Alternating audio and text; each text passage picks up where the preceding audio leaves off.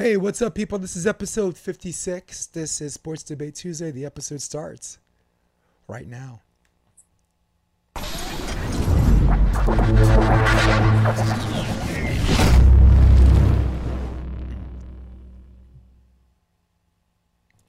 Da da da da da da da da da da da da da da da. Da, da, da, da. That's what happens when you got a cold. Oh shit. Oh My no, battery low, so let me go on this. What's up, people? battery. This is the What's option. This is episode 56 of the Option Podcast. I am Jason DeBiss. That is Rob. Keep it McLean. We got a lot to talk about today. UFC 259 coming up, babe. LeBron, another, maybe somebody else is telling him to more or less shut up and dribble. We're going to talk about that. We got little football, of course. Russell Wilson doesn't demand to be traded, but it looks like he's not happy there, and they're not happy with him. So, but first things first. Rob, LeBron James responds to soccer's Zlatan Ibrahimovic when Ibrahimovic said he shouldn't be talking about politics, and I guess I'm paraphrasing, told him to stay in his lane. LeBron James responded by saying, "I do my homework. There's no way I would ever stick to sports because I understand this platform and how powerful my voice is." So, Rob McLean, what do you think of LeBron James's response? Well, first I gotta say, Ibrahimovic is one of the all-time soccer players, and especially in World Cup history. He's had some of the craziest goals. He's broken that idea of you can only play past a certain age in the football world. So you have to give him all the credit as well that he's coming from a certain place too. But getting back to what he said to LeBron about not getting involved in politics because it gets messy, I mean, it's just a cop-out, and LeBron, I feel like, said it absolutely perfectly. He's the one who was also talking about the Serbian racial injustices that he was facing because his name didn't match that. And that's, I mean, okay, we can talk about names, we can talk about what people are being said, but, what LeBron is talking about is the same exact thing he talked about. So I just don't see, maybe he just doesn't have the empathy to see somebody else's point of view. But if you talk up about, giving people the right, the chance to just be themselves, LeBron's being himself. He's always been this guy, always. He's helped people. He's talked out about things that he believes is not the right. It doesn't mean he's in the right, but he has the right to have that speech. He has the right to say those things. Everybody does. Now, this is Ibrahimovic's, ideas or opinions on what LeBron said, which is great. He can have them, but it just doesn't really matter because he doesn't really know what he's talking about.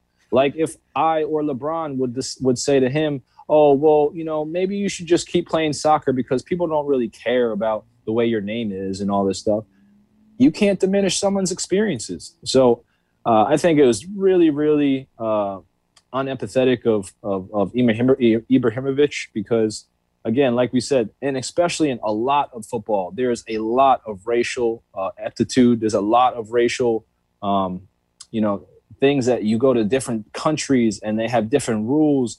In Russia, it gets horrible out there because there's really no pushback on any type of, injustice at all. So very, very difficult. I think rules. LeBron responded absolutely perfectly. And that's why we haven't heard any much more about it. I think it's his response. I would call, you called it perfect. I call it perfectly proportionate. Rob, before I say what I'm going to say, and I always sound like I say this every week, free speech, just reminding my friends, you could say what you want. It's a free country. It's free speech, this and that. One, in America, free speech only protects you from government persecution, okay? It doesn't protect you from others' free speech. It's just as much this guy's right to criticize LeBron James as it is LeBron James to have his own views and to have his own opinions. So on a general level, I don't know what the rules are in Serbia and whatever. Maybe free speech doesn't apply the same way, but I want to disclaimer this to my American friends that people can just because you're in this country and say what you want to say doesn't always make it a great idea. A few years ago, Meryl Streep goes on the Oscars, goes on this political rant. And in the middle of her political rant, she said, if we do not allow immigrants in this country, then we're only left with American football and mixed martial arts, which, by the way, is not the arts. And I thought it was a very stupid freaking thing to say. I'm like, what the hell is she talking about? And because I'm a football fan, because I'm an MMA fan, I use that as a straw man argument to tell her to stay in her lane. And of course, when you post something on social network to tell Meryl Streep to stay in her lane, I mean, you think LeBron got fans? Meryl Streep got fans. Oh, it's a free country. Oh, she gets to say whatever she wants. Oh, but that's not what she was talking about. And I didn't tell her to shut the hell up. I just said, no, she should know what she's talking about before she opens her mouth, which I thought was fair. And why is that, Rob? Because if we had no immigrants in this country, we wouldn't have mixed martial arts either. Right?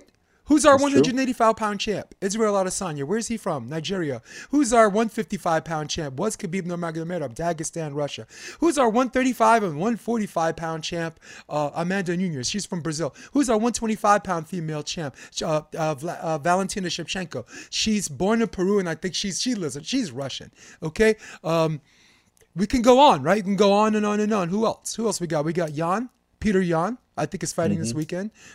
I mean, I could just look at the list, right? In fact, I could just look at the list of people fighting this week. Jan Blachowicz, I believe he's Polish. So if we didn't have, it didn't make sense to me, because if we didn't have immigrants in this country, we wouldn't have MMA either. And for her to say it's not the arts is just her being persnickety and prissy.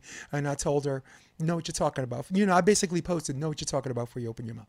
And I'm only using that example because there's an underlying disparaging difference between what Meryl Streep said and what LeBron James says. LeBron James operative words and that whole diatribe, a reverse diatribe that he gave back to Ibrahimovic. The three words I got out of that, out of everything, I do my homework. I do my homework. Everything that LeBron says is not, I mean, some of it's political, but it comes from a human rights movement. And if certain politicians want to hijack the narrative and say Republicans are supposed to think this way and Democrats want to think this way, that's not his problem. Black Lives Matter. He is a black man that grew up in Akron, Ohio. Okay? He identifies with being black. You are a black man. I am half black, half white. I more instances than not identify with being a black man. So for him to speak on matters that pertain to his own wheelhouse, through his own life experience, not to mention that the fact that he did his own homework before he returned the quote to this amazing savage soccer player, and savage in a good way. The dude's a beast, right? Shows that his response was not only proportionate and not only appropriate, but given our current climate and that we still have a lot of work to do, imperative. Wow. I think that's it. That's Something about else it. You want to add, Rob? No, I just think, like we said, I think LeBron responded, without, emotion. He put exactly the words that he wanted into there, and, he didn't, jab him at all. It was just facts on facts. Like, if that's what you feel, cool. But, come and live this experience of the kids that I built a school for, that they still have to go through these injustices, or just, living in a place that doesn't get a lot of public funding, so they don't have schools like that. It's amazing LeBron made that school, but look at all the schools around the area. It's just, it's very difficult when people, will take one thing in a vacuum and say, this is why it happened. There's so many factors on so many levels. And if we start to see and we start to empathize with other people, I think we'll start to just wrap our head around how we want to start, building for the future. Yeah, and it's a very unique situation because he's not speaking from a place of white privilege, right? It's a lot of Right. Eastern European people. They don't even know what the hell that means. I mean, you want to talk about oppressed, you want to talk about being able to use a firearm for home protection and all that stuff. Right. I think in more ways than when they can identify with being black, but not. And I say that humorously because there's so many layers that makes it not even comparable or even close. So we're still being serious. I have to say that was a joke, but Right. but yeah, great response. LeBron did his thing, good proportionate response. Okay, that's the NBA. He did a pretty good job taking care of the Warriors on Sunday night. He's got some important games coming up. I don't know where Anthony Davis' status is, but I think the more he does that, the more he's gonna probably be MVP by default. Yeah, I mean, he's got to do that. I don't think he's got the gas tank for what he's going to be, up for the next 2-3 months. Honestly, I just think that Anthony Davis, I was watching a little bit about this. He got hurt in the last playoffs, not even in the bubble. He got hurt like before that. He had to sit out from the bubble for a little bit in that playoff run, and now we're going into this year, and he's already hurt that same area. It is very concerning because the bigger you get, the worse those lower body injuries become. And so for me, Anthony Davis, who is not that big banger type, he's about movement and agility and being able to react quickly on the defensive end. I mean, that's a really difficult injury that I think and I believe that the Lakers are going to give him tons of rest for. And they're going to go out, try to get another big so that they can compete with people down in the paint. But at the end of the day, I think LeBron this is going to be a very, very, very difficult championship run for them because you're going to have an exhausted LeBron and you're going to have all these pieces that are forming into something around LeBron. And now you put AD back in and you have to figure out how all that's going to mesh again. So it's going to be very interesting. I think that just kind of notches him down with this Anthony Davis injury. Yeah. Yep. No doubt. Cool. I mean, finishing top 2 or 3 might be important, right? Nobody wants to face the 1 seed in the second round. I mean, so, and I think they can do that. I think they'll swing that. I think they have, if you look at their schedule, I mean, everybody's beating everybody, but there's a huge separation when it comes to March and April. So we'll see what happens as that unfolds. The West is deep, but also, man, I think, we're going to get into the East in a minute. We're going to get into the East in a minute because the Brooklyn Nets have changed the footprint of the way the Eastern series is being run. We know the Celtics are respectable. We know Giannis Greek Freak's going to be there at the end. We know the Raptors are well coached. Maybe we'll talk about the New York Knicks and later. Hey, Miami. Maybe we'll talk about the New. Come on. And Miami, they're defending. They're trying to get back to the chip again. So. What it seems to me is like there's actually a number one, in the East. It's not just everybody, because back in the day it was, the Cleveland Cavaliers. That was the number one. And then 2, 3, 4, 5 was whoever else was good enough. Yeah. But now it's like really. It was Miami, then Cleveland. Right. So, and now you have all these teams like Sixers, Bucks, not the Knicks. You got Miami Heat. You got all these East Coast teams that are balling right now, or at least have the talent to ball. But no matter what, Brooklyn's going to be number one. It's just what it is. I think so. I think with the 3 of them on the court, I don't see too many, too many teams and a very good coaching staff. Yep. Yeah. That's the NBA. We're definitely going to revisit the NBA in a minute. For now, let's go back to the NFL. At the top of the headline over the weekend, coming into Monday night, this volleyball or this Sports Debate Tuesday, Russell Wilson stormed out of a meeting, not happy with the owner's son. Don't know what the hell's going on with there, but now they're talking about he might not last long in Seattle, though he said he has not demanded a trade formally. But has said he would consider playing, like if he were to leave, he would consider playing with the Saints, the Raiders, the Bears, or the Dallas Cowboys. Rob, since this is a talk show and we're and hypotheticals is the order of the day, at least once or twice, if not the whole damn show, what's an ideal spot for Russell Wilson if he was going to leave Seattle?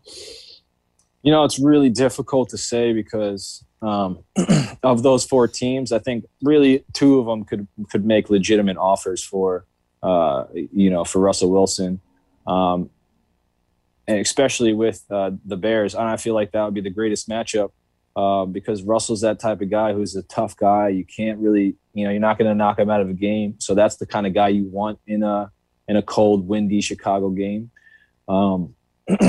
But, he's also a leader, and that's what that team really, really, really desperately needs is a leader. I mean, you've got a fantastic defense. You have a solid Chicago Bears offense.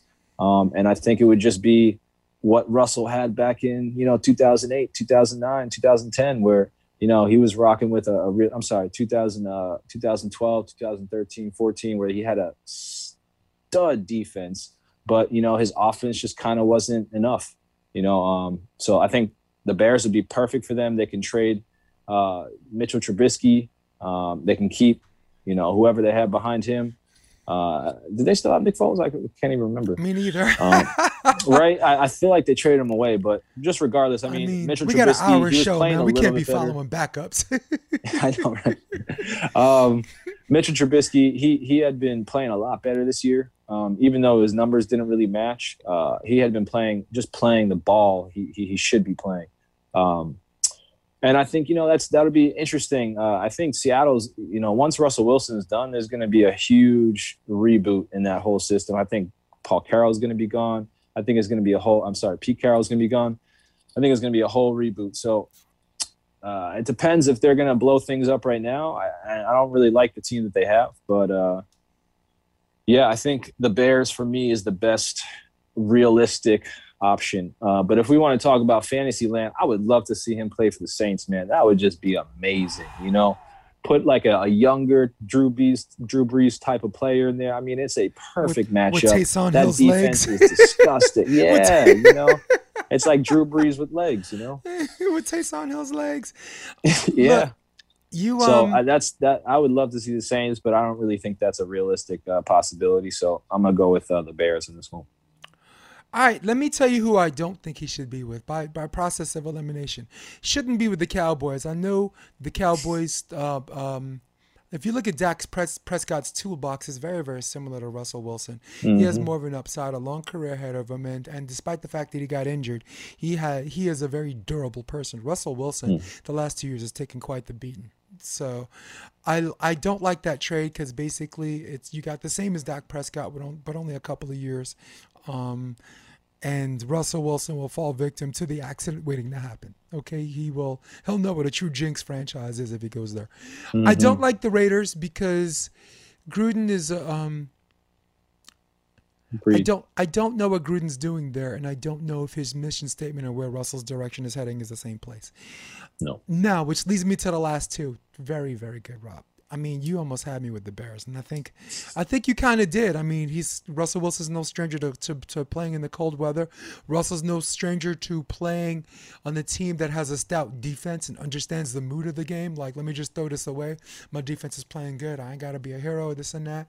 As far as leadership is concerned, the Chicago Bears have never in the history of their franchise had a leader like him. Not even Jim McMahon, when they won all the leaders were on defense, right? And then when they got back to the Super Bowl, can't even remember who the quarterback was, but I know Brian Urlacher was a team on that also a defensive player, a linebacker. Right. It would be the first quarterback that they have as a true leader. And when I say true leader, somebody that leads them when it looks like things are down, that leads them even when he throws an interception. My bad. Hey, next play. I got your back. You got my back. You see him, the way he talks to his team. Always taking accountability. Not doing this, always doing this. Always doing this. And putting it on his shoulders, making it about himself sometimes is exactly what Chicago needs. And look, the Saints, that would be fun. Like you said, it's Drew Brees' leadership, it's Taysom Hill's legs, and it's who's our guy that actually played really, really good under Jameis Winston's arm. Jameis Winston's arm, man. If you remember the NFC Championship game or whatever playoff game they had, the only touchdown they had was the Jameis Winston. He came in for the one or two plays and threw a bomb and scored. Yeah. So I like the Bears. I like the Bears because, again, he's no stranger to identifying with how a defense plays. If a defense is playing really, really good, he's like, I don't have to be a hero here. He's had the Legion of Boom, which was more defensive back, the back four heavy, and the Chicago Bears is more front four, two of the four, and linebacker heavy. And but no, makes no difference to him. I would love to see Russell Wilson go with the Bears. Honestly, the Saints would be fun to see, but I think honestly the Cowboys is very realistic. Very, very realistic. You trade Dak away. I mean, he's getting 39 this year, 39 mil from the franchise tag. That's sick. That's sickening. So at least, you can get a guy who has a set number. You know what you're going to pay him. And I think, the Cowboys still haven't really had leaders. Going back to your point, we can call it a jinx franchise all you want, but the reason why it wasn't, was because of Jimmy Johnson. The reason why it wasn't was because of Michael Irvin. The reason why it wasn't was because of Troy Aikman and, Emmitt Smith. Like, these guys were real, true leaders all at the same time, And you look back to Dallas. Who was that? The defense, too. Haley. Yeah. Charles Haley. Norton. That's what I mean. Yeah. That's what I mean. Yep. Like, Smith. they had ballers, So at the end of the day, I think that Ezekiel Elliott is not a leader. You can't pay him that money like he's getting paid to be a leader. You dump him off, you get, Russell Wilson. I think you rocking. I think you get a couple more linemen, because you got to remember that offensive line was unbelievable 3 years ago. Yeah. So you kind of get everybody healthy. You get them excited with a real new piece. That receiving core was just going to tear up the league. I don't know. I don't know how you don't do that. I think that team is so talented. Again, they're going to lose. They're going to not win the NFC East. That's just the way it is. But that team is so talented that, and I'm not saying Dak's bad, but I think his numbers are actually overinflated because of how good that offense could be. So imagine putting a guy in there who could just pick apart a game and allow him to flourish. I think it's almost like the Tom Brady situation. You put somebody in a better situation with better players, they're going to shine. That's what it is. Yep, absolutely. I think it'd be good for his brand too, right? I mean, America's team, he wouldn't need a terribly big contract because the endorsement deals and all the shine. Not to mention he's got the hot white celebrity wife. He's everything you want in a Cowboys quarterback, except that he's not white. I mean, I'm not trying to bring race into it, but that's on one of our quick questions as far as Dak getting his money and what they would offer Tony Romo. So exactly, somehow Tony Romo at age 33 got a massive contract, didn't even finish it, and then left. And not even durable. Right, not even durable. No offense, like he was good, but like in spurts, like he wasn't good all the time. So yeah, it begs the difference. It begs the question, like what are the standards to making that money? Yep. Should I have this? Is it the stats? Is it the wins? Is it, the team just isn't the right team? We're going to blow it up, but it doesn't seem like that. So. Had that in my notes for quick question, man. Guess we're gonna be doing that all over again. All yes, right, cool. Sir. Hey, let's boom on the topic 3 because our show's 50 minutes, but topic 3 is gonna be pretty quick because we're just gonna go down the line. UFC 259, we got champion versus champion as a main event. I am so excited about this. There are 4 champions. Same. There are 3 titles. It is too much, and it's one night, and it is amazing. We got Jan Blachowicz, 205-pound light heavyweight champion, defending his belt against the 185-pound champion, the sensational undefeated 20-0 Israel Stylebender Adesanya. Let's just cut through the nonsense. Who's gonna win that match? Oh, you want me to go first? Yeah, you got right. You got 20 seconds. Go. Oof. I, in my heart of hearts, want to pick Jan Blachowicz. I think he's gonna run through Izzy, but if I'm putting smart money on it, I really think that Izzy's gonna stay on the outside, beat that leg down, and then start to go to work. Because Jan allows people to hit him and then he reacts. So I don't like that. I don't like that at all. But I want to put my money on Izzy. I would really love to see Blachowicz win, though. I really like him. I'm gonna go Blachowicz. And I'll tell you why. He has very, very good reach that a lot of the middleweights don't have. He comes in significantly heavier than the middleweights. He doesn't have to suck himself dry and get murked and butt humped like Costa did. If you remember how Israel finished him and well, apparently he was dramatic. hungover, so yeah, okay, yeah. we don't want to talk about that. Imagine how he fought if he was sloshed. so he has a great mixture of wrestling and striking, where I think Israel will try to create distance, but I think this is the one guy that can close the distance, that has the reach and the wherewithal to narrow the gap. I think Israel gets ragdolled for a couple of rounds, and I think Israel kind of figures it out. And I think this goes to 5 rounds because I don't see Israel finishing him. And Israel's been knocked out in his career, and as hard as Blachowicz hits, because he did starch Dominic Reyes, you know? Woo, yeah, did he starch Dominic Reyes? That was pretty gnarly. I got to go Blachowicz.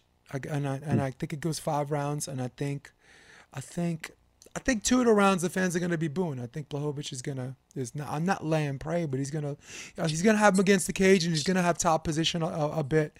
And I think Israel's going to defend a lot of things, and it's going to look like both fighters are doing nothing, but they're really doing something, and I'm excited to see it. So, I think KO in round 4. I don't know who it's going to be. Okay. I could see a KO round 4 for somebody. But you got Israel? Technical KO. But overall, winner. Smart money. But straight up winner, Israel. Yeah, I'm going with smart money on Izzy, but honestly, I really think that Blachowicz is going to win. I think it's going to be the same exact thing as Dustin Poirier versus Max Holloway, yep. You know? Amanda Nunes, Megan Anderson. I'll go first on this. Megan Anderson, she's very, very physical. This is reminding everybody, this is not 135, this is 145. This is the heaviest division in women's fighting, and Megan definitely knows how to use her weight. She cuts a lot of her weight in training. So even though she does walk around heavy, but when she's in training, she doesn't have to suck herself dry. So she'll be a lot fresher in the later rounds. But Amanda Nunes is not getting paid by the hour. And I still have this memory of her starching Chris Cyborg and head kicking Holly Holm, and also putting Jermaine Durandamine in check too, who's nicknamed the Iron Lady. And I think she does more of the same. I'll go with Amanda. I mean, I don't think how you pick against Amanda Nunes. I mean, if you've ever seen her fight, my goodness, nobody wants to stand in front of the things that she's throwing. Like, her hands have absolute dynamite in them. So unless somebody takes the fight to her, which still does not happen, girls need to be taking the fight to her, not Cyborg sitting back and trying to, 1-2 and then go rampage mode. Yeah. You got to have a game plan. And so I just don't see, yet Megan Anderson's, level going to a place where she's game planning and executing that game plan. So I will 1,000% go Amanda Nunes. Cool, man. Yep. I'm with you. Yeah, listen, hey, one of Amanda Nunes' glaring losses was against Kat Zingano, and that's because Kat was able to push the pace. And if you remember, Kat was undefeated at that time, and that was a lot, very much how she got a lot of her wins. She defeated Miesha Tate in the 3rd round when Miesha was up 2-0, and it was because she was constantly in her face. And Megan can do that stylistically. I just don't see it. I don't see it until I see it. Peter Yan. Defending the 135-pound bantamweight title against Aljamain Sterling. Aljamain Sterling, very, very deserving. Finally paid his dues, had some ups and downs, but found his rhythm. Caught Corey Sandhagen early with a submission. I mean, technical submission, because Corey's a stud like that. He never tapped. He just went out. I think he did tap, and the ref didn't see it and just went out. But anyway, who do you got for this fight? Ooh. I'm going to go with my boy Aljamain Sterling. I think, his freaking level Long is Islanders. not, I don't think his skill level is close to Jan's. But the one thing I did see about Peter Yan is he's not as aggressive as not as, how he hits and how much volume he puts. But it's like he really waits for the other guy before he explodes. Like, he's not first. I think I want him to be first a lot more, especially if you got the power, quickness, you're in and out, you have an idea of what you want to do to that guy. Things should be happening a lot faster. So I think Aljamain has an idea. He has a style that he wants to fight. And so I'm going to pick him on this one. And I think Jan, a lot of talking, a lot of jabbering, like, that's not his game. He's not a talker, he's a fighter. And Aljamain, he's a talker. Like Kevin Holland, he talks. and that's a part of his game. So Yep. I like Aljamain, man. I think if he can take it to the ground for a round or two early, this could really go deep. And then, he's got a lot of heart, a lot of size. He's a big and long guy for that division. So I'd love to see what happens there. So I like Al's a little bit. He's aggressive, and I call it calculated risk because on the surface it looked like he's out there with reckless abandon. The right. way he like came at Sandhagen. Like Sandhagen was almost surprised, like holy shit, this guy didn't fit. There was no feeling out. He just came in, clipped me, ducked me, did this, was all over me, and was around my neck before I could even blink twice. And I think it's that kind of aggressiveness that if he does that to Jan, he can get caught and he can get for sure. He can get cracked for hard. Sure. Okay. And that's how I think this fight's probably going to end. I think he knows that Peter Yan has an amazing gas tank. Peter Yan hits hard, and he's going to try to do some things early. And when he doesn't get Peter Yan out there early, I think it's going to be very much how he lost to Misha Tate's ex-boyfriend, Brian Caraway, guy from a while back, submission guy. I think it's going to be a lot of that, but not in the same manner because Jan's a complete fighter. Jan can wrestle, but he's also got crack hands, man. What he did to Aldo was something to remember. So I'm going to go with Peter Yan. So you got Sterling. I'm writing this down. Rob, Jay, we both got Amanda, JR. Let's do quick winner for the main card. Islam Makhachev against Drew Dober. Islam is I think is 18-1. Ooh. Yeah, I like him, I mean, man. Some about those Dagestan fighters, man. They're just that constant pressure. They all look like Khabibs. And they can get hit. That's the one thing I don't like about American fighters is they get hit, and it's like, oh my gosh, you hit me. Surprise, like these guys from Dagestan, from Ukraine, all these places, from Thailand. They be coming in like, I'm ready to get hit. Well, those guys spar. They spar hard, but they spar smart. Like if you see all of their full sparring, a lot of it's grappling. Like their full sparring is grappling and submission, so they have more of a chance of having like a sprained knee in sparring than getting knocked out or a concussion. They I mean, I don't know what they do in their spare time. Maybe they go drinking and some shots of vodka and take turns punching each other in the face. Maybe that's how they get that the strong chin. But I'm going with Makhachev. Thiago Santos against Alexander Rakic. I think both of them have won. I think both of them are 5-1 their last 6 fights. I know Rakic won like 4 of his last 5. God, I love me some Santos. He showed me something against John Jones, man. Dude had one leg, and that was a split decision, which a lot of people thought he won. I personally did not. I thought Jones won. No, he did not win that. Yeah, but it was a lot closer than it should have been. Yeah. Respect to Rakic. Sorry, Alexander Rakic, but I gotta go with Thiago Santos on this one. You too? Same. Yeah. Cool. Before we leave. Before we leave MMA, I have a quick question that I'd like for us to answer. Last week, Rosenstruck versus Gane ended in the decision. 7 of the 9 fights ended in a decision. And somebody asked me, like, are all these decisions bad for MMA as far as like generating fan interest? And I'd like to go first on this. I say no. I said I think people being safe hurts the sport. And the reason why, and people being safe sometimes more often than not leads to a decision, which makes some people think decisions are bad. But I disagree in the sense that if you look at some of the best fights in the history of the UFC, there've been decisions. Look at remember before the show we were talking about John Jones and Gustafsson, that first one? That was a decision. Diego Sanchez against Clay Guida. That's in the Fight Hall of Fame. That was a decision. That little kick that Pettis did off the cage, the Benson Henderson, that wasn't a knockout. That was in the 5th round, which wound up being a decision. Forrest Griffin against Stefan Bonner, which actually saved the UFC, which put the UFC back in the black instead of the red, was a 3-round decision. So. Yeah, Tito Ortiz against Forrest Griffin. That was a good match too. All of these fights, and we can go on and on and on. And these are all decisions, so I disagree. Decisions don't hurt. Don't hurt the sport. Fighting safe does. Absolutely. I 1000% agree with you on that. You know, the other thing is, and we were speaking about this earlier, is that, you know, back in the day, they used to have, you know, these guys used to like kind of sit on one another on the cage. You know, they got that away by if you're not doing action, they stand you or they separate you. There was a time where there was a lot of MMA, there's a lot of submission going on, but there's a lot of groundwork going on, but there's not a lot of action happening. So, you know, after a certain amount of time, you don't do work, they kind of stood you up. I think that same kind of rule has to be initiated with the stand-up.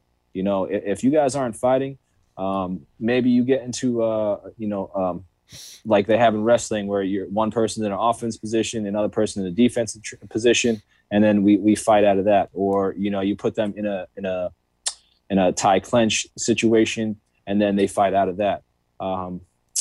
The other thing that I was just thinking about is that, you know, if the total strikes for one of the fighters is under a certain amount of strikes, maybe they, you know, get a little pay cut, you know, or, you know, if both fighters are under, maybe they both, you know, get a pay cut.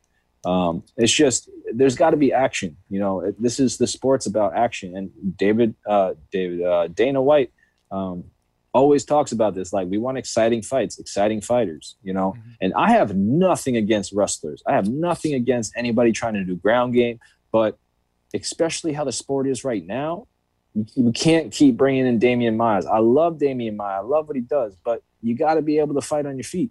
You know, you have to be able to defend yourself on your feet and not just go 25, 35, takedown attempts, not getting a single one, and then barely throwing over 30 punches. I mean, that's just ridiculous. Yeah. That's just ridiculous. So I think there needs to be a little implementation, because at the end of the day, this is for the fans. You know, the fighting is nothing without the fans being excited to watch and then paying these players their fair share.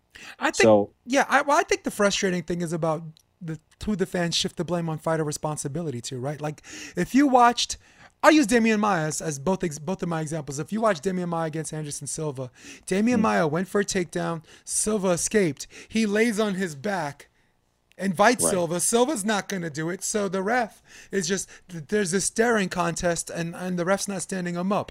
And people are booing Anderson Silva. Oh, you should finish him off. No, it's not his. I mean, and if you look at Damian Maya against Tyron Woodley, 24 takedown attempts, what you just said. Tyron Woodley decided not to engage. It's the place where he has the highest possibility of losing. So you're gonna have wrestlers that have better hands than these jiu-jitsu specialists. They do have the wherewithal to take them down, because that's just American wrestling. We're the best. I mean, well, I'd like to say we're the best grapplers in the world, but these Sambo guys are killing it right now. So right, 1 and 2. I stopped saying that. Yeah, but yeah, 1 and 1A, right, or 1 and 2 respectively. Right. But that's the question. Is it's like, who do we as fans shift the blame on? Is it or is it not neither? Is it the ref? Is it maybe the ref, like you said, should start taking points? This guy is clearly, he's not going to pounce on top of you. Don't lay on your back and rest, you know, and stop. And the fans, stop yelling at the guy on top because you want him to hit him from above. But at the same time, that's the other guy's fight, especially in title matches. In title matches, if someone's laying on their back and inviting you to come down, hell no, that should never be on the champion. No, no. It's true. Oh, at least I agree. I got triangle choke, but at least I did what the fans wanted. So I mean, there's that give and take, the fighters and the fans, but the way the matches are ref, like Pride rules, right? They were taking points for inactivity, if you remember back in the day.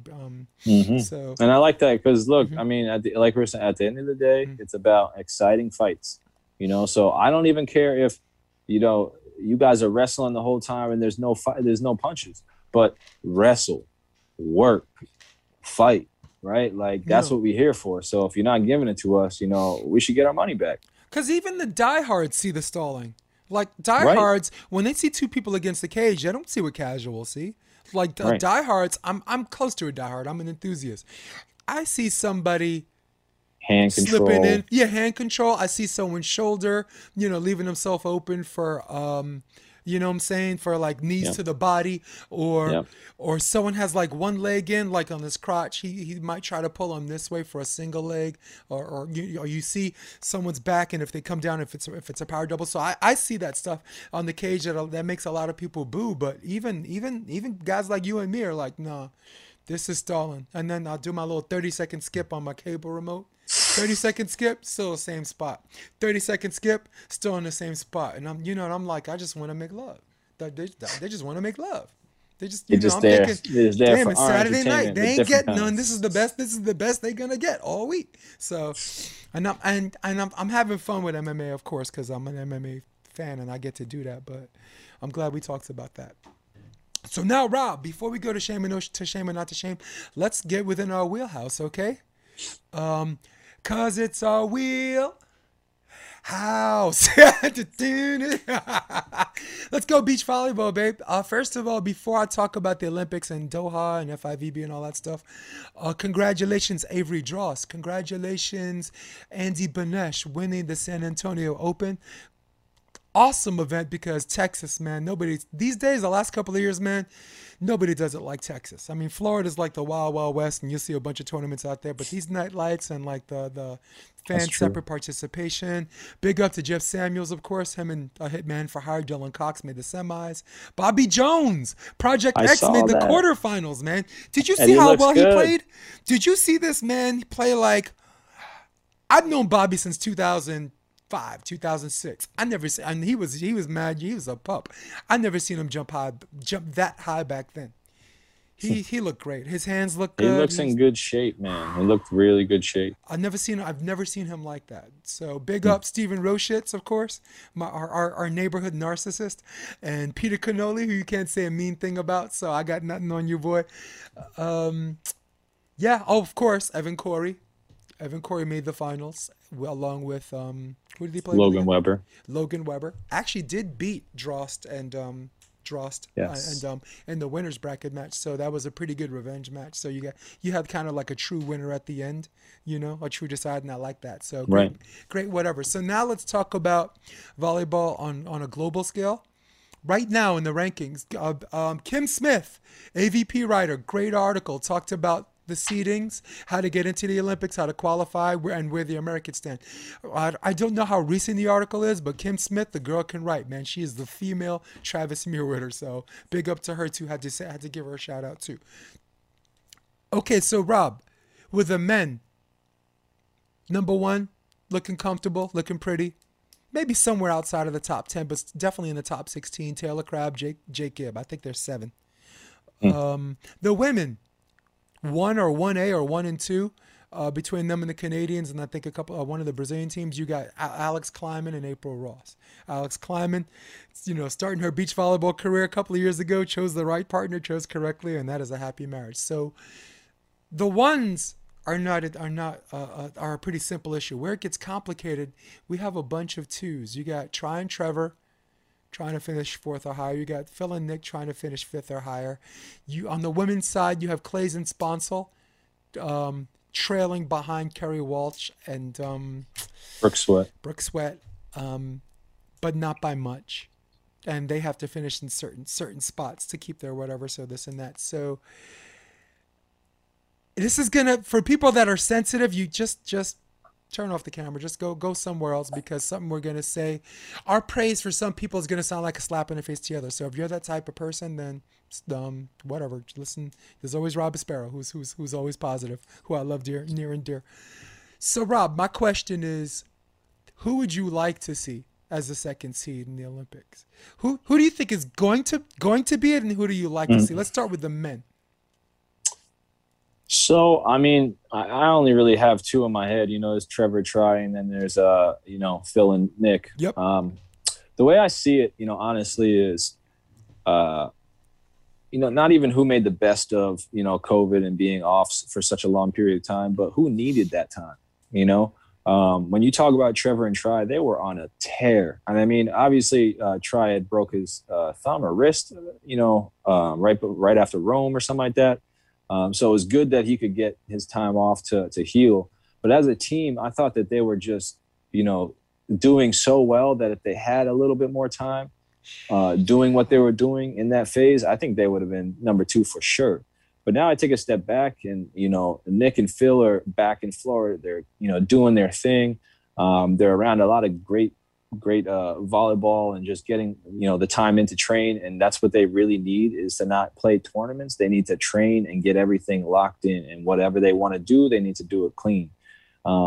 So I'm going to go with Phil. Like, Phil and Nick is who I think is going to make it in, just because that time off is going to help veterans a lot more than it's going to help youth or the younger guys. So I think they come in. And the tournament is not like, it's not like you have to play multiple matches a day. That's right up Phil and Nick's alley. Exactly. And so if they could just buckle down and do win a couple of key tournaments, I really feel like they'll be in. Dahlhauser coming off some break, maybe a couple more jump serves. Who knows? But I really like the way that they. I really feel like they're going to be a team that's going to maximize from this time off the most. Okay, here's who I want to be in. I want Trevor and Tri to be in. Same. I'm more of a fan of the sport than I am of certain players, but we're prisoners of the moment, and sometimes we can't help ourselves. So I love me some Theo Brunner. I love me some Trevor Kraft. Of course, Taylor needs no introduction, and his respect there's already respect due. He's a top American seed. So I'm actually a fan of Trevor, and I do follow his games because I think he can do it all. I think he's a hybrid. I think he could play back row defense. I think he could block, and I think he's up there. And when the lights are the brightest, and these 5-star tournaments and these 4-stars or whatever, they're in there. They're in the semifinals, losing, or they're in the semifinals trying to win, or in the third spot winning. All right, and I can't say the same about the other teams in the American teams. I can't even say that about Taylor or Jake. I can't say that anymore about Phil or Nick. So when it seems like the higher the level of competition, the more that their star shines, and I think it's because they've already accepted that they can do multiple things instead of a coach saying, "Okay, you're only a back row defender. Okay, you're only a blocker." No, the hell with you. You can go to hell. Go kick rocks with that. We're gonna do what the Latvians are doing. We're gonna do what 1 or 2 of the Russian teams or 2 or 3 of the Brazilian teams are doing. So I like Trevor and Trot. Now, who I think probably should be in it, gotta go with Phil and Nick, and this is why. Trevor and Tri had these lapses where they lose these matches to people that you think they have no business losing to. You look at Phil and Nick, and I could say a lot about Casey Patterson. You look at Phil and Nick, and you look at certain teams they play, and you tell yourself, this team, even on their best day, is not going to beat Phil and Nick 2 out of 3 sets. On their best day, all right? You can't say that about Tri and Trevor. Phil, Brunner and Kame Chalk on their best day can beat Trevor and Tri. In fact, they have. Phil and Nick on their best day can beat Trevor and Tri. Rafu and Ed Ratledge on their best day could be, they're not even playing together anymore. Rafu and Marciniak on their best day can beat Trevor and Tri. And it makes the American public think that all of these top teams are closely matched together. No, there's just these lapses, and there's still a separation between the top 1 team and the top 2 and everybody else. So if I'm a pilot, if I'm in the Pentagon, right, and I need a pilot to go on a mission, do I go with the hot shot captains just to see if they could do it, or do I go with the colonel? Do I go with the full bird, the sure shot, the field grade officer? Going with the colonel. I would try to go, but I think Phil and Nick should go. Trevor and Tri should go. Yeah, I second that. Tri's a cocky dude, man, but I love the way he plays, and his love for the sport is unconditional. But I'm gonna say you're cocky, dude. No, I mean I agree with that. I would love to see Trevor and Tri in there. I love the game that they're playing. I love how they're just what they're being coached and how they're coming out there and executing it. So I would love to see that. But yeah, I second what I said and what you were talking about is that I really think that Phil and Nick is the right choice. But hey, we got a great future coming in with 3 younger players possibly going to the Olympics. So it looks great. Jeez. Okay, now let's go to the women. Do we need to talk about Ross and Kleiman? No, we do not. They're 1 and 1A. Number 2. I'm going to go first on this. Who do I want to see? I want to see Kerry Walsh, and I want to see Brooke Sweat. I want to see them because they do exactly what you expect them to do. If they're the third best team in this tournament, they're going to finish third. If they're going to finish there, you never see them finish disappointingly lower than what you think they're going to do. And it always leaves room for them to finish higher. Who would I actually no, that's who I think is going to I take that back. That's who I think is going to go because you know what to expect from them. Who would I like to see? I would love to see Kelly Kalinsky and Stockman because of the conversation we had. On their best day, they can beat any of those teams. They have these lapses. Sometimes you're like, oh my God, just a bad day in the office. All right, cool, call it. And then they have these games where I'm like, why aren't they in the top like 3 in the world? And everybody's, Jason, you're on crack. I saw that team play last week. They're not top 3 in the world. Did you see that team get smoked last week? I'm like, did you just see this team today? So the team I would like to see is Kelly Kalinsky and Emily Stockman, aka 2 jacked girls. Who do I think will be in it? I think it'll be Kerry, and I think it'll be Sweat. And it's a bit of a happy moment because I'm a huge fan of Kerry Walsh, and just like certain people. Like Tom Brady, right? You never bet against Kerry. But Brooke Sweat has not shown me from the last 12 months and the 12 months before that improvement significantly on the level where I'm gonna pick them to get into the medal rounds. I don't see it. And I sound like I'm casting aspersions on Brooke, and I'm not. I'm attacking a volleyball player with volleyball. Clay's insponsible. The elephant in the room, who I've not talked about, have the same problem as Stockman and whatever. They're on and off, and when they're off, they're terrible, and when they're on, they're world beaters. Sponsel is definitely someone to be a fan of and get behind, right? She's got the look, she's got the hands, she's a side-out queen. Kelly Clays is out of that former partnership between her and Sarah, showed who the real better player was between the two of them, because you are what you're. Again, I'm pounding on people, but like Bill Parcells says, you're better. You are what your record says you are. Boom. All right. Though she hasn't won an AVP since Sarah Hughes, but them on their best day, have not been able to beat the Canadians. Them on their best day have not been able to beat Sponsel and Clays. The American team. So I look at them on their best day. What can they do in the Olympics? They're not making the medal rounds either. So, and that might be your team that you want to see. And Rob, who do you got? I'll shut up now. No, you good. Yeah, I mean, who would I think is going to make it? I think it's going to be Brooke and Kerry, because I don't think I've seen Kerry block as well as she has since Misty. I mean, even before Misty, I think she's probably blocking the best that she has in her career right now, just from what I've seen. Yeah, and that just makes it that going much after the ball, one-handed, grabbing it. So, like, yeah, for me, I think defensively that team is, studly. And when you talk about Brooke getting better, I necessarily – as a team identity, that team is going to be a defensive team. They need to work on side out. They got to be clean on side out. They got to serve tough. But, Kerry blocking and Brooke defending, that's a good defensive team. So when we talk about defense, which is one of the linchpins of beach volleyball, that's they're pretty up there with some of the best teams. So that's what I really want to see. I root for them. What's that? I root for them. Same. But I mean, who do I want to see? I mean, besides Kerry and Brooke, I mean, I would love to see Kelly. I think Kelly is a fantastic player. I'm not super high on Sarah Sponsel. Okay. Yeah. Sarah Sponsel and Kelly Clays. I think Kelly is an unbelievable player. I mean, honestly, I would love to see Kerry and Sarah go back and make that reunion and see what they can do on the World Tour. Because I think they just complement each other so well. But past that, I just, no one serves as tough as Kelly Clays. No one hits as hard as Kelly Clays. It's like a dude serve. I'm gonna sound sexist, but that's a dude serve. No, I mean it's we'll call it a country bred type of serve. Doing work on the farm. Big Ten serve. Yeah, exactly.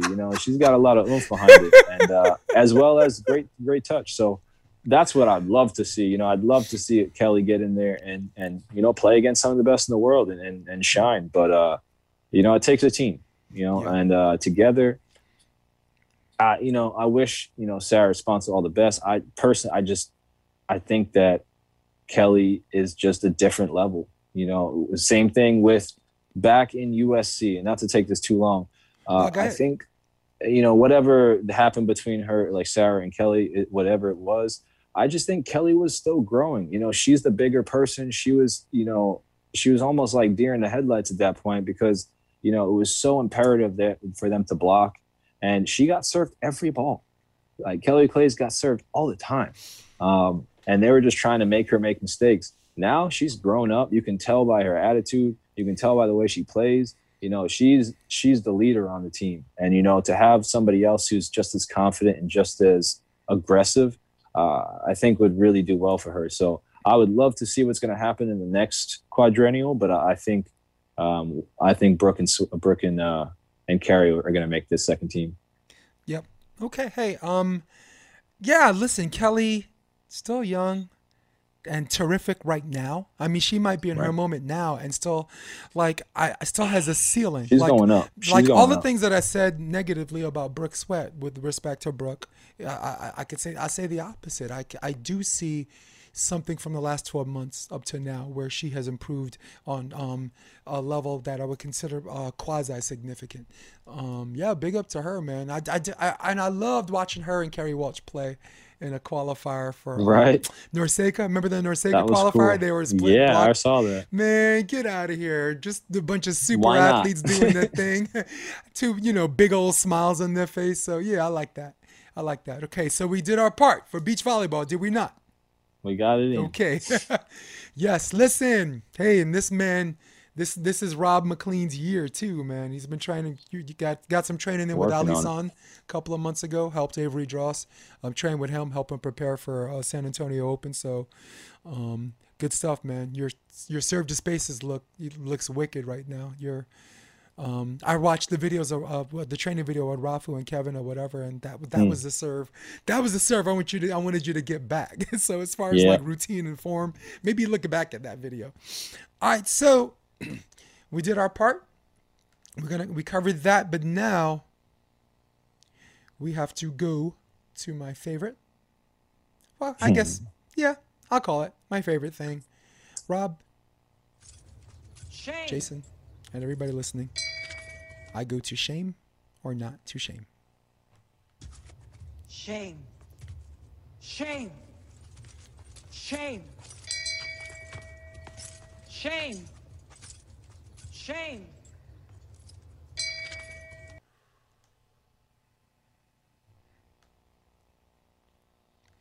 Okay, Rob, where you at? There you are. Rob, to shame or not to shame? We put a lot of people on our bullseye target and on the firing line, but right now we're under the firing line. It's you and me. Rob, to shame or not to shame? We're two volleyball people that don't talk nearly enough volleyball on a sports podcast. I'll go first on this one. Rob, I guess I go no shame. Nope, I'm not going to take the hot L on this one.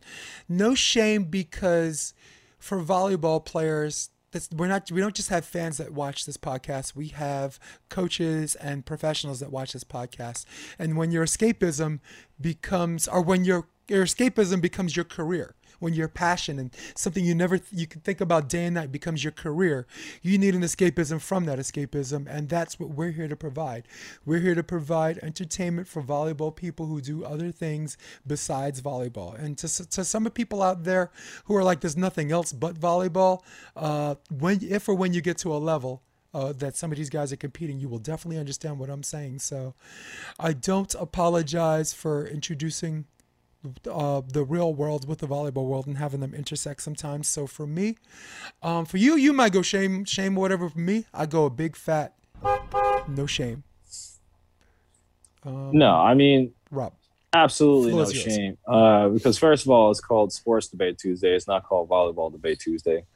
And on the other side, like you're saying, we want to reach to as many people talking about, sports. I mean, I love sports. I've watched sports my whole life. Every single sport. Maybe not curling, but I enjoy most sports, and I want to talk about that. Yeah, I know. But, I want to talk about that. I mean, we haven't talked about skiing. We haven't talked about, baseball, really. We haven't talked about, there's so many sports out there that we could cover. So to say that we're not covering enough beach volleyball when there's no beach volleyball even happening, I don't know. It's a little singular. It's a little, small mindset. So. Yeah, I didn't come up with, but just for the record, I didn't come up with the question. I mean, it's like one of those things like Jason came up with the question to start Ash or whatever. No, I mean, to whoever, is out there talking about we don't talk enough volleyball, bring us some things to talk about for volleyball, but we're covering the stories that, are up there. You know what I mean? There's not much to cover. I mean, we can go and talk about other countries and international players, but at the end of the day, we don't really have a lot to talk about over here. It's true. And we're moving on to quick question after this. But before we do, Casey Jennings, if you're out there, you thought I said something too harsh about Kerry Waltz, come see me, because I know you one of those guys that are like, it's like Candyman. You say the name 3 times, he come out with the knives. Chop, chop, chop, chop. Much love to y'all. Much respect to y'all. Now we move on to our next topic. It's quick question. Quick question. La la. Guess my voice ain't that bad, huh? Rob, it's getting better. Oh, man. Whew. Quick question. I might be down with the sickness. I hope I'm not. Quick question. The Knicks are 18-17. Are they back? Yes or no? Hell no. Hell no. Well, they played on this Tuesday night. They played the Spurs. Ask me again after the Spurs. If they beat a team that's vulnerable, that a lot of people think as far as opportunities are concerned, and taking that opportunity, they win this game, I'll say, yeah, they're back. But they barely win the games that they're supposed to win. So, brother, they could make the playoffs and they ain't back. They need a full structural rebuild, and they're doing it, but they sucked for so long. Back. I mean, are they back to being scrubs? Maybe the answer is no. They're back to being okay. They're back to being 500 and then, accident waiting to happen. But you know what made me watch them now? I mean, I'm still a Nets fan. I still gave up my card. I don't want it back. They are third in the league in defensive efficiency, and they're first in the league in points allowed. So, so I think as soon as they get some offense and get that transition game, I think we'll know a lot more about them. But for now, you say no, I say yes. Yeah, but real quick, I mean, let's talk about the players that they have right now. They have a number 2 overall draft pick, J.R. Barrett. They have, a number 10 overall draft pick in Kevin Knox. They have Obi Toppin, who's a number 6. This is talent. Mm-hmm. This is talent. You know what I mean? They haven't had talent. Let's talk about who they had when they had Carmelo. One of the best players when they had Carmelo is Jeremy Lin. Are you kidding me? The guy's playing in the G League right now. I mean, yeah, he was good where he was at, but bro, you need some talent around these guys. Like Porzingis, of course he wants to leave New York. Who did he have? Ain't nobody. Exactly. We can't even name people. You know what I mean? And we're from there. We're fans of the team, and you can't even name them. When you got LeBron, I could at least name Delonte West or J.R. Smith. Bum players. They were okay at the time, but still, they were good enough where you could remember them. Yep. These guys, Knicks haven't had talent on that team since the 70s. It's been pathetic. Or the 90s, yeah. Well, that wasn't talent. Those are just hard workers. Those are just those are rough riders. Hey, Ewing was talented, but again, he was on the edge of his career. Right after he got home from got in from Georgetown, that college took a lot out of Patrick Ewing. I'm sorry, it just is what it is. He should have been probably one of the top 5 centers of all time, and he's not. But they made up for it with good coaching and really tough defense. For sure. I mean, Mason, Oakley, talent. Those guys. No, exactly. That's why I said definitely. It's hustle. They were rough riders. Starks. He could have had a lot more skills. I mean, were the Pistons it was talented? Just hustle and what's that? Were the Pistons talented? I mean, Chauncey Billups is pretty damn good. Oh, that team. Okay. Which one are we talking about? Rasheed Wallace, Isaiah Thomas? Yeah, both Wallaces. Isaiah Thomas was pretty damn good. Yes. You know what I mean? Okay. I Hall of Famers, right? First ballot Hall of Famers. Yep. Yeah, okay. So I don't know. That team, that's tough. That's tough to say. All right. Quick question. Which quarterback? I saw this on ESPN, so I wanted to actually put it up. Which quarterback should want to be traded between these three? Watson, Dak, or Russell Wilson? Quick answer. Yeah, Watson. I mean, get him out of there. I gotta go Watson. Yep. Yeah. Quick question. We already did this. Would the Cowboys have given the same contract to Tony Romo that they're not giving to Dak Prescott? 1,000%. I gotta And say why is beyond me. Gotta say yes. Quick question. Thumbs up or thumbs down? J.J. Watt to sign with the Arizona Cardinals. Thumbs down. They ain't gonna get a chip before his career is over. Nope. Thumbs down. I would have liked to see him play with his brother. We already know that.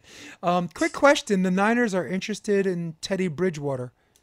Would that be a good signing, or would that be a good thing or a bad thing? Yeah, it'd be good. You know, I go bad. yeah. I go bad. I think they're tied to Garoppolo with the money, and when he's healthy, they only went to a Super Bowl. Quick question. Ty Hilton is a free agent. Give me one team, bam, you think he should go. Why? I think you should stay with the Colts, man. I mean, they need some deep threat ability, but man, yeah, I'm gonna say he should stay with the Colts, man. I love seeing him there. I love seeing him there. Stay with the Colts. Man should retire a Colt. Besides, you got Carson Wentz, who's gonna prove his thing out there.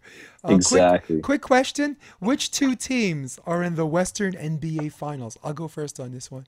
Lakers, Warriors. Oh, come on. The Warriors, are you serious? Go. How about the Utah Jazz? Let's start with them. Okay. And then, I mean,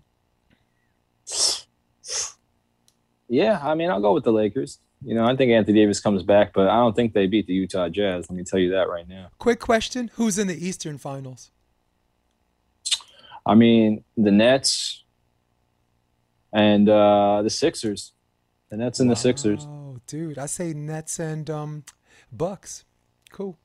I don't like the Bucks this year. I know. I cringed when I said it. Quick question, last one. Do you actually see a comparison between Luka and Larry Bird? No, not even in the slightest. I only see the comparison that they're both unathletic and they're both not fast and they both can't jump. But no, 2 for 9 at the free throw line. Come on, Larry would cut his own throat. Never. Larry Bird would cut his own throat if he had to do that. Never. All right, so cool. Last section, guys. Before we go, this is a long podcast, but we had to make room for our wheelhouse. So apologies, and apologies to your battery too, Rob. Before we go, this is the first day of Women's History Month. So every week we're gonna celebrate a female athlete. Predominantly, I mean, or whatever we want, but we're going to go at female athlete. My female athlete I want to celebrate is Amanda Nunes. This one was the only woman in American top team that had to spar with men because there were no other men there. And when push came to shove, not a popular woman, not a needle mover, not as talented and as enigmatic as Ronda Rousey was, but she did what Ronda Rousey started. Ronda Rousey put women's MMA into the UFC and on the UFC map, and she literally took the ball and run away with it. And if there's anyone that disputes that she's not the greatest of all time, check her lineup. Beat Miesha Tate. Starched Ronda Rousey, starched Holly Holm, starched Chris Cyborg, which all of us were like, oh my God, beat Jermaine Durandamy, who's the Iron Lady. There's nobody left to beat. This woman wept because there are no worlds left to conquer. I give you Amanda Nunes. Who you got, Rob? Yeah, for me, it's got to be Venus Williams. You know, being in the stardom all the time, having to go through her cancer issue. I mean, and then coming back and still being, you know, in the top 15 type of players in the world. I mean, she was in quarterfinals, semifinals for the last like 2-3 years. And you could tell that she's a different player, a different person, but you know, the heart and the fire is still there. And it's just amazing to watch, amazing to see, even as her sister. It's just so crazy with both of them. It's just, they push each other to such a level, but in such a great way. It's never animosity towards one. Even when they're playing each other, they're yelling at their successes or their own failures. It's never across that net to the other person. So, I have to give Venus Williams all the credit in the world because, you know, she did it. She lost it. She came back and did it again. That's just one of the best stories I know about. I really like that you said her. I thought you were gonna say Serena. You pulled a As does Rob, you everybody. pulled a gangster move on me. You are a gangster, and everybody loves Rob. Okay, and Rob loves you guys. Me, I can't stand you right now. I can't stand any of y'all right now. In fact, we're out of here. I think we're done. Rob, before I go on my little spiel, is there something you want to tell to all of the people listening to this podcast? Stay safe, stay happy, get out and do what you love, man. Oh, my dude. See, that's respect right there, dude. So for all of you at home, for all of you on your iPads, for all of you on your iPhone at Starbucks, at the lunch line, for all of you on your desktop, who runs the world, old school, for all of you on your droid, for Rob, keep it McLean, I'm Jason DeBiss. This is episode 56. Man, thanks for sticking with us this long. See you next week. We love you to pieces, and we're out.